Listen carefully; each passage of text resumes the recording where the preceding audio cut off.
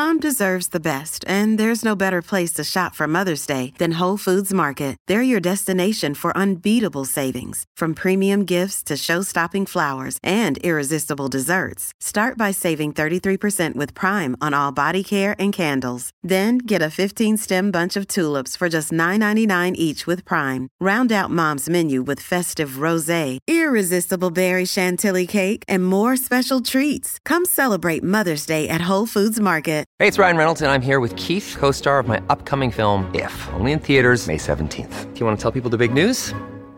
All right, I'll do it. Sign up now and you'll get unlimited for $15 a month and 6 months of Paramount Plus Essential Plan on us. MintMobile.com/switch. Upfront payment of $45 equivalent to $15 per month. Unlimited over 40 gigabytes per month. Face lower speeds. Videos at 480p. Active Mint customers by 531.24 get 6 months of Paramount Plus Essential Plan. Auto renews after 6 months. Offer ends May 31st, 2024. Separate Paramount Plus registration required. Terms and conditions apply if rated PG.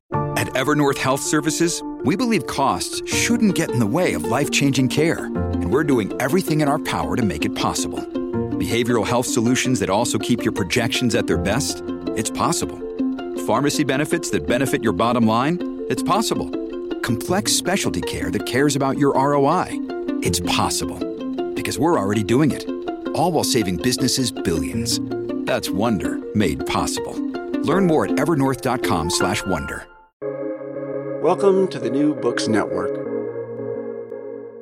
Welcome to the New Books Network. I'm Stephen Pimpare, host of the Public Policy Channel, and I am joined today by Lainey Newman, who is the author, along with Theda Skocpol, of Rust Belt Union Blues, Why Working Class Voters Are Turning Away from the Democratic Party, new from Columbia University Press. Lainey, welcome. Thank you for being here. Thanks so much for having me, Stephen. I'm excited to be here. So before we talk about the book itself, I wonder if you might tell folks just a little bit about you and who you are and what brought you to this project. Yeah, definitely. So I am a native of Pittsburgh. I graduated from Harvard College in 2021. My senior thesis when I was at Harvard was about sort of the evolution of union members, political loyalties in Western Pennsylvania, where I'm from. I have family members who were United Auto Workers in the Minneapolis region and have always sort of been interested in the alignment between unions and Democrats and sort of what that represents and really where it's gone over the past several decades. And so I did this project as under the advisement of Professor Skocpol.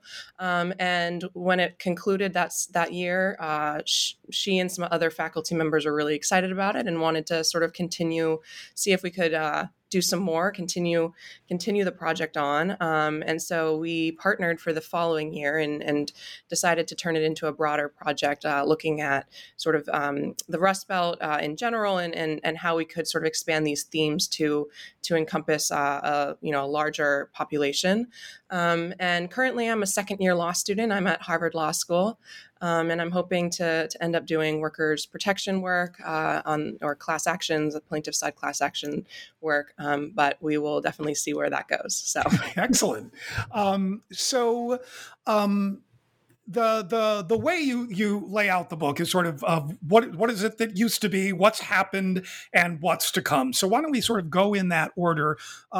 If you would sort of talk what it historically, as you hinted, right, there has been this strong correlation between political identity, voting behavior, and union membership. Can you, just before we try to explain that, talk about what used to be and what's changed over time, and how would we describe the current moment by contrast?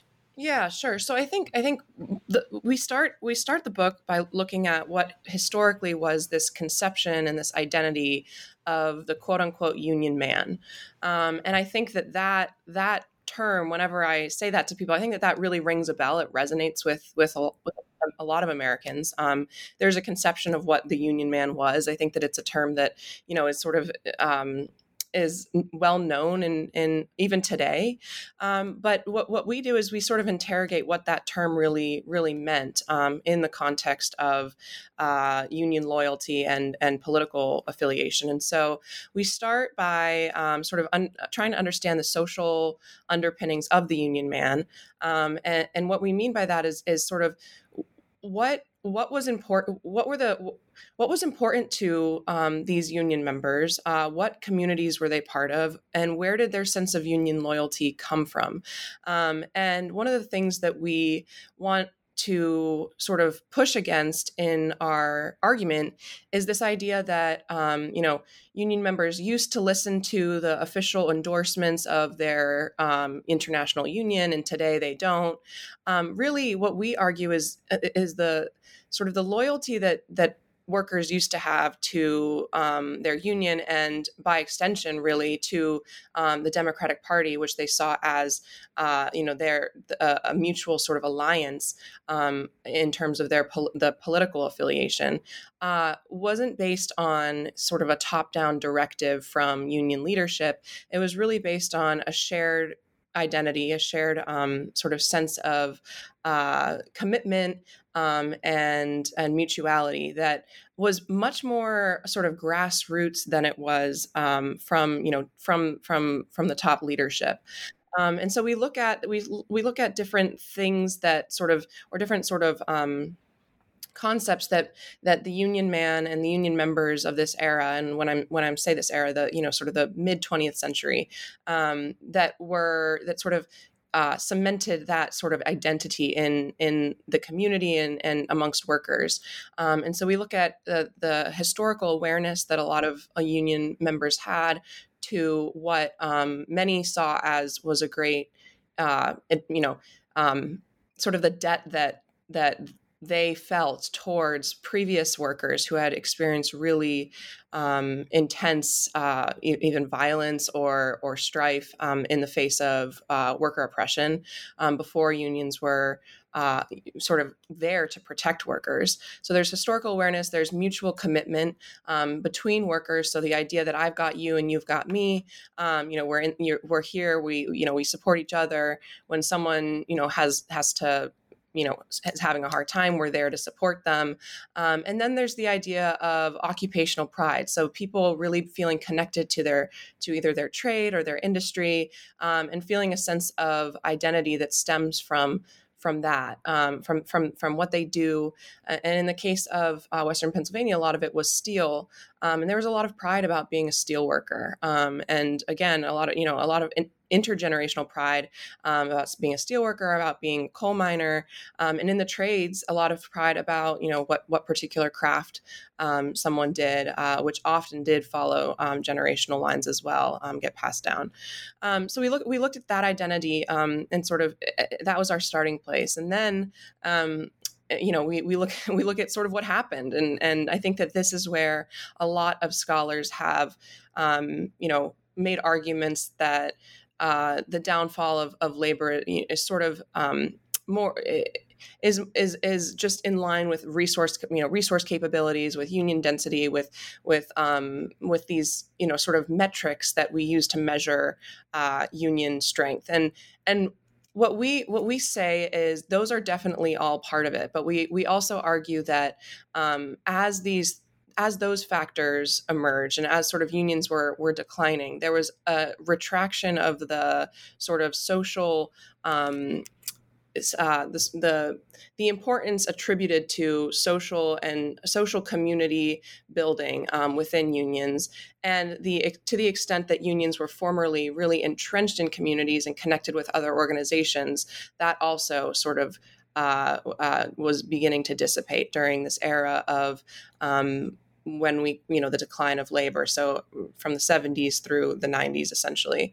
And then to quickly, conclude on what you asked in terms of where we are today, I think that what we see today is people trying to figure out why workers who are members of unions in the industrial Midwest often don't support Democratic candidates. And I think that there's this sort of misconception, or at least Theda and I argue that there's a misconception that workers, quote unquote, vote against their best interest, and we want to push back on that, because we don't see the way we understand voting is that voting is based on a lot more than just an economic policy or a certain an objective rational measure of what would be I'd be this much better off, I'd be that much better. Like that, it just isn't. We don't see voting as that. We see voting as very much laden with conceptions of identity and community, emotion, all of these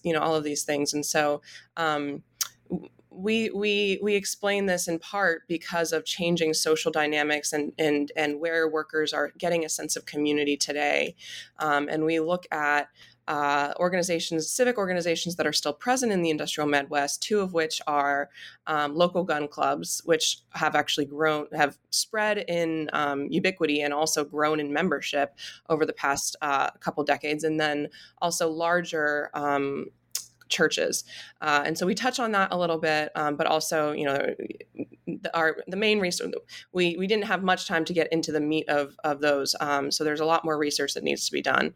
But that from what we could tell in our interviews, those were the two civic organizations that seem to be present today and obviously have a lot more conservative leanings, oftentimes than unions and fraternal groups and small labor-oriented churches used to.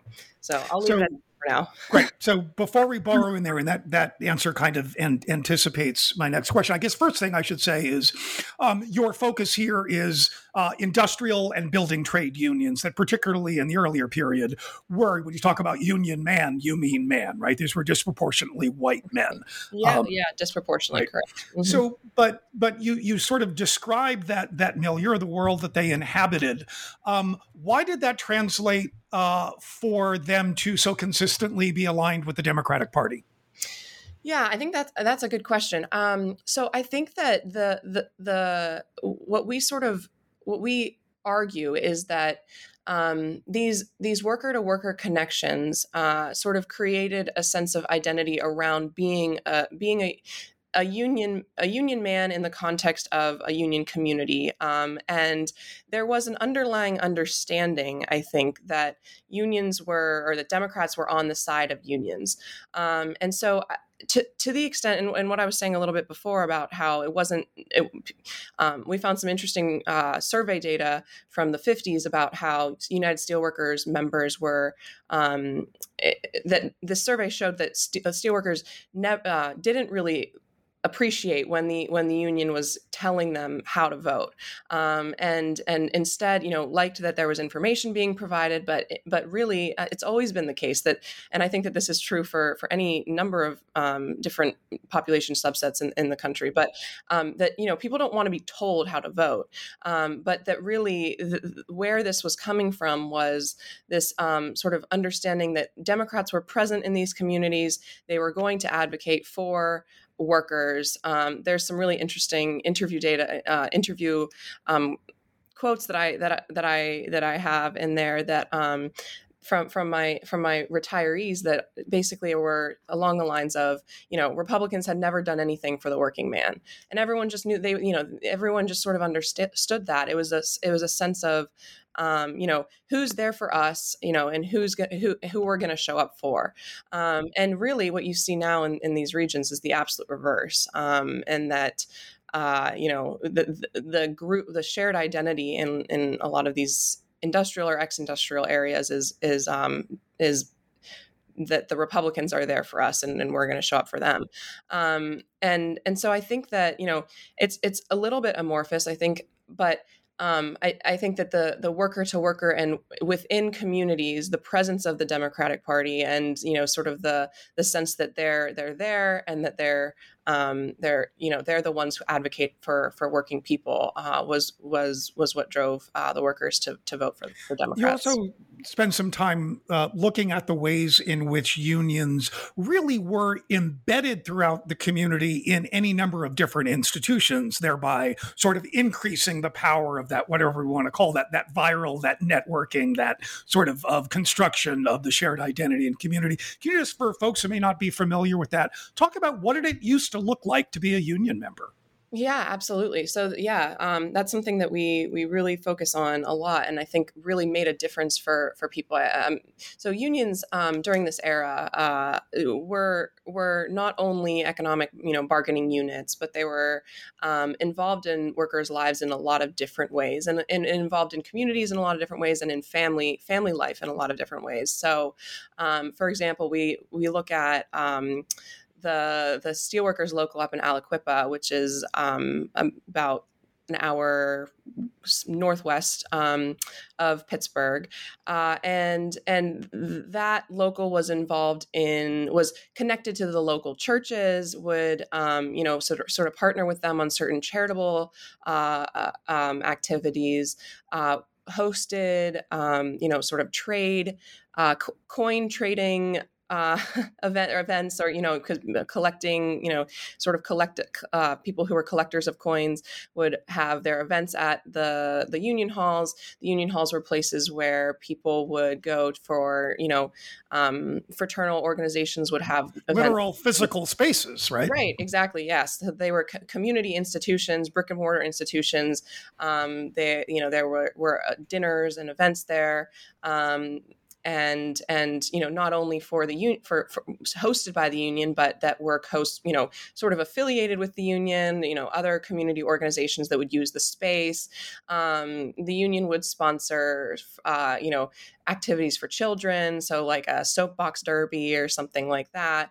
All of the leagues that we know from Robert Putnam's work. So like unions had bowling leagues and softball leagues, and teams with that, and there would be sort of intra-union competitions of the people from one shop versus another, in these different sports, and the union also provided a lot of information valuable information and sort of education to their members via a regular newsletter that would talk about not only union related issues, but also what recent news amongst families, new marriages and births and that type of thing. But also sort of educate people on different things that may be of interest to them. So, for example, a lot of members hunted, and that has always been the case, that members had guns and hunted, or many at least. And so there would be news about when hunting season was, and what was allowed, and that type of thing. So readily available information for members that they found really useful, and that was not only related to union activity, but was really related to people's lives in general. And so in these different ways, the union was connected with a lot of different aspects of a person's self and a person's community, and in a way that sort of made unions permeate not only workers' professional lives, but their lives overall. And I think that had a lot more. We argue that had a lot more staying power, and in that way, unions were a lot more salient when voters.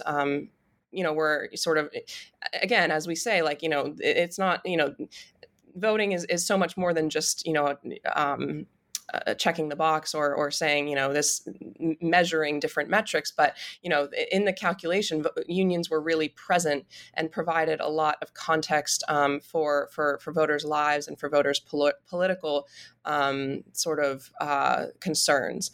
And so in that way, I think that, the unions we see today in most cases are not as deeply involved in workers' lives, and there are definitely exceptions to that.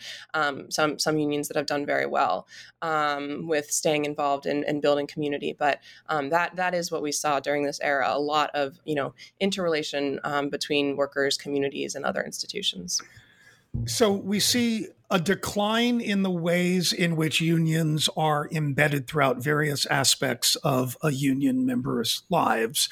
And as that decline takes place, there comes with it a shift in voting behavior. So what happened? What causes the decline in that form of union engagement? And how does that then translate into different political identities? Yeah, definitely. So I think, that's sort of the big question that we look at. And I think there's a couple different things that happened, of course, during this time. And so I'll start by saying, I think as the main thing that we look at is unions during this era provided a counterweight to a lot of other sort of political interests or, concerns that workers may have had. And one of the things that we highlight is, a lot of these workers have, or a lot this population, and we're mainly looking at white men during these years, have always had these sort of culturally conservative views, and so one of the things that I think was interesting in our research is that it wasn't so much as people, people in this generation in the 60s or whenever, not having certain sort of prejudicial, frankly, views on women or people of color, but really that the union provided a counterweight to all of those, to those types of concerns, and that workers felt really connected to the union in such a way that they prioritized their union membership and union loyalty over potentially other, sort of messaging that was coming from different entities. So, more conservative entities that were trying to, bring workers over to that side. And so I think, one of the things that we argue is that as unions have lost sort of their salience in members' lives, for a lot of reasons, that counterweight has just sort of dissipated, as sort of fell through, and so in its place has been just continuing sort of hammering of these cultural and more conservative messaging and messages coming from certain groups or entities, and so and this goes along with what we were looking at with the civic organizations that are present in these communities, and how unions formerly were one of many civic organizations that included fraternal groups, local churches, gun clubs, and then women's auxiliaries and all the like, but that today there's far fewer, really strong civic organizations, and this is a phenomenon that Skocpol and others have researched for a long time, but that there's just been a decline of civic organization and involvement, and so. But some of the organizations that are still present are these ones that have conservative leanings, and so we found that, and this was simply by hearing interviewees, my interviewees talking about where people would meet up, and formerly I didn't know that gun clubs had a social element. I just had frankly assumed that it was, I don't even know what I had assumed, but then doing more of this research, you realize, wow, so a lot of these gun clubs have clubhouses, they have bingo nights, they have dinners, they have these work holiday parties. Yeah, so they have yes, exactly, holiday parties, and even women's sort of associations within the clubs, and so a lot of the that was a surprising thing that we found, that I think that. And we don't know, the extent to which that's, or how many workers are affected by that. But there is evidence in our interviews and in some of the supporting research that we've found that a lot of workers, are involved in that type of organization, an NRA affiliated gun club. And of course that has, socializing with that backdrop has very different implications than socializing with, in a union hall or at a union sponsored softball event or something like that. And so that's sort of one of the changes that we note over time. And then another thing that I'll say is that I think that Democrats, this is something that we heard from a lot of our interviewees, but that Democrats have kind of quote unquote abandoned some of these communities. And so Democrats used to be, very present and involved in a lot of these places. And I think that there has been a movement at the national level to sort of, really focus on cities and particularly on the coasts to to for votes, and essentially show up only at election time, or even maybe not even at election time, because some of the campaigns didn't show up to these regions at election time, but just kind of bank on urban votes as opposed to really reaching out to some of these areas. And so I think that those two things, sort of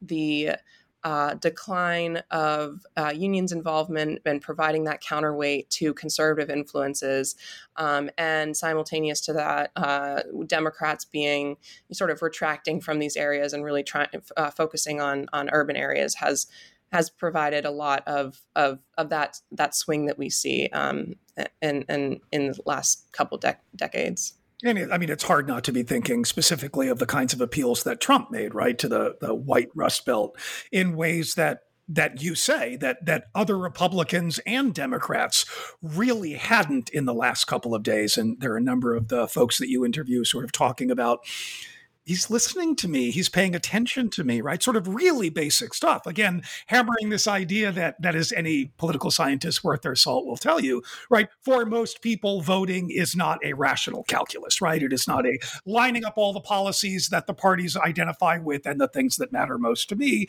It is much more sort of social in that regard. So if you've got someone paying attention to you and feel like you've been ignored when your material well-being has absolutely been in decline, right? Exactly. It's, I think, really important to emphasize this. They're not hallucinating sort of worsened fortunes. Before I want to get your thoughts on sort of where you think this goes, but I want to back up to one of the sort of interesting observations you made is, during this period of decline, right? This is a period of globalization. This is a period of increasing attacks on unions, right? We go from more than a third of the workforce unionized to 10 or 11% today. This is also, in another context, what we describe as the decline of the male breadwinner model, right? This world in which a household with a spouse and children could have one worker earning enough to pay the bills, to pay the mortgage, to send the kids to school, and also, as you observe, freeing up time for that male breadwinner to be more engaged in the union. You talk about the ways in which these lead to emasculation and status resentment. You talk a little bit about what you see going on there.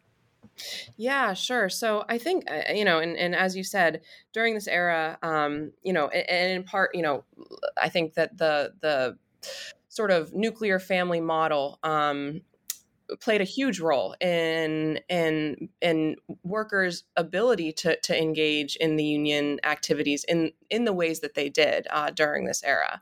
So, a lot of people talked about, and we saw a lot in the archival documents about, workers socializing after work, going to the bar together, that type of thing, and that was all made possible by the nuclear family model. That dads didn't have to go and pick up their kids after work, and something that we've noticed, and that actually a lot of our sort of middle-aged interviewees commented on, is the change that has happened. That now dads are and men are a lot more involved in the immediate family life and in engaging with daily child rearing responsibilities, and in that way, I think that organizing for some of these workers, social activities or events, and even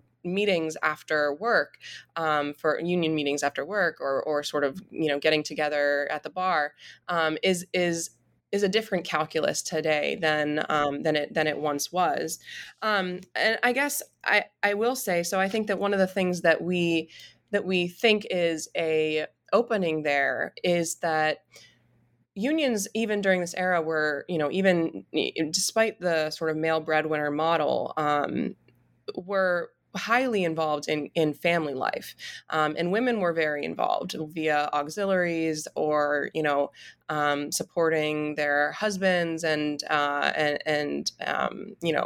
packing the lunches and that type of thing. And women were paid attention to in the sense that, there were in the magazines or the union magazines or the newsletters, there was always a section about, for the women. And some of them are quite interesting, actually, about, how appreciative women ought to be about the their families and whatnot, and providing suggestions on recipes and that type of thing. But I think that unions involvement in families obviously today is not going to look the same, but there is still opportunity to really engage with the family as a whole, and that's something that I think that unions. Can be difficult for unions in the sense that maybe they're not able to get workers to meet immediately after work or go to the bar or whatever. But I think that in terms of organizing and community building, engaging with the family as a whole, maybe even more successful today in some respects because of the increased male involvement in family life. So that's one thing. And then what you were talking about regarding emasculation, so I think that a lot of and this feeds into sort of what you were saying previously about the status shifts and the Trump that Trump was paying attention to these folks, and sort of even playing to these resentments.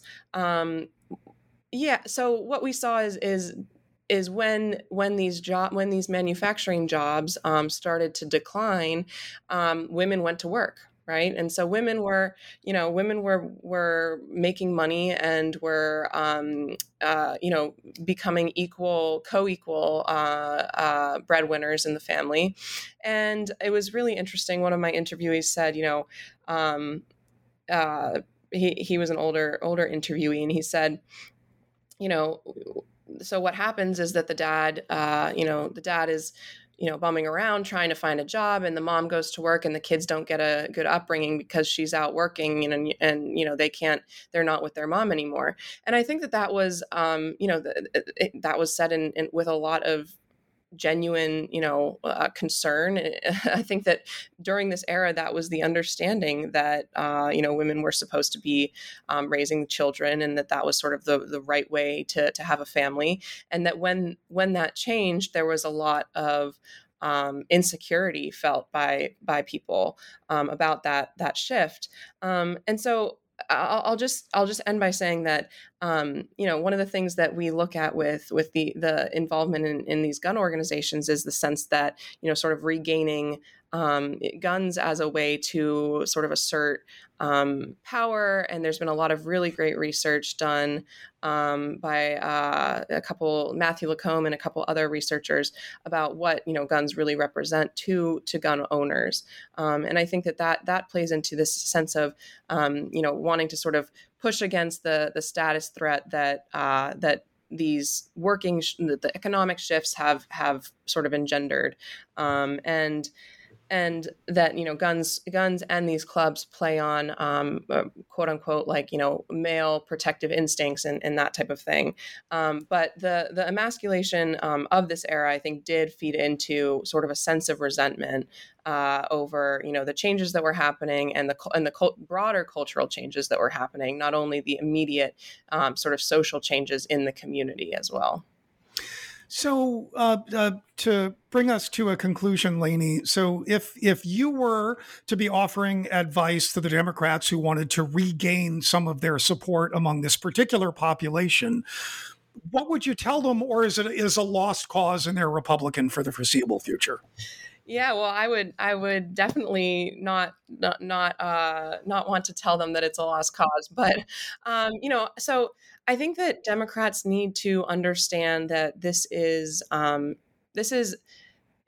this should be a long game, right? That investing in these communities is a long game. It's not enough to just show up at election time or get out the vote and expect people to quote unquote vote for their best economic interests, because that's just not what it's, that's just not a realistic understanding of why people vote, of how people vote. And how is that new bridge helping me? Thank you very much. When the price of food seems too high. Right. So, I think that Democrats need to understand that they need to be present in these communities, and involved in communities, throughout throughout the years, through and not only leading up to elections.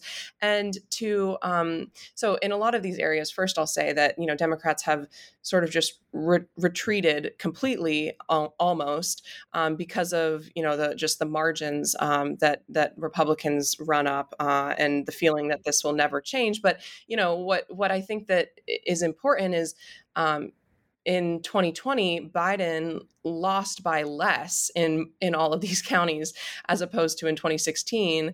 The margins were less, right? And so I think that the idea that we shouldn't show up because it's a lost cause is really misaligned, because even the margins matter, in these states that are swing states. And so that's the first thing I'll say. And then the second thing I'll say Before you go on, can I ask the cynical question? Oh, sure, go ahead. How much of Biden's overperformance of Hillary Clinton and Barack Obama is that he was neither female nor black? Yeah, I mean, I think that there is definitely an element of that. I think that it's hard to disentangle, but Biden did show up in a way that Hillary didn't. So Biden went to a lot of these places around, at least in Western Pennsylvania. I think that was a lesson learned from the 2016 campaign. But I also think that Biden sort of slated himself, as he said, Union Joe, or whatever the phrase was. He was a union guy that are supportive of unions, and he has been. And I think that those things do matter. And they're not gonna necessarily sway all the people who were voting for Trump in the steelworkers, but they matter in the sense that there are going to be some who show up and vote, who didn't vote last time. That's going to, even those things do, I think, make a difference. So yeah, I mean, I think that it is. It's hard to disentangle race and gender, but some of the things that the Biden campaign did, like showing up to these places and the styling and branding of and promises, I guess, that the Biden campaign made about to support unions, I think, were consequential in a certain respect. So you're going to make a second observation before I interrupted you. Yeah. So then the second observation that I would just make is that, I think that Democrats, in trying to, be present in these areas, not only during election time, should try to sort of lateral into, or try to understand the community organization, sort of how the community is organized and what institutions are present, and how to sort of lateral into those institutions and get involved in those institutions where people are engaging with one another, where there's events happening, the places where people, meet up, whether it's, YMCAs or the churches or what have you, to the extent that those places still exist. I think that it's important for there to be a continuing sort of presence of, okay, well, Democrats are here. Democrats, it's surprising to me even that having like a brick and mortar, physical location. One of the Republican county chair people I talked to told me about how she just, people would drop by the brick and, the Republican county party, like the physical location, and just sort of hang out there. And I mean, I think that type of thing is interesting, but it is true that people sort of get together in different places. And I think that Democrats need to understand where people are getting together, how people are getting together, and sort of how the party can support different things in the community, if that makes sense. So to me, I think, Democrats need to have a sort of broader understanding of how to organize, not only during election time, and then not only in a political sense, but in a community building sense as well.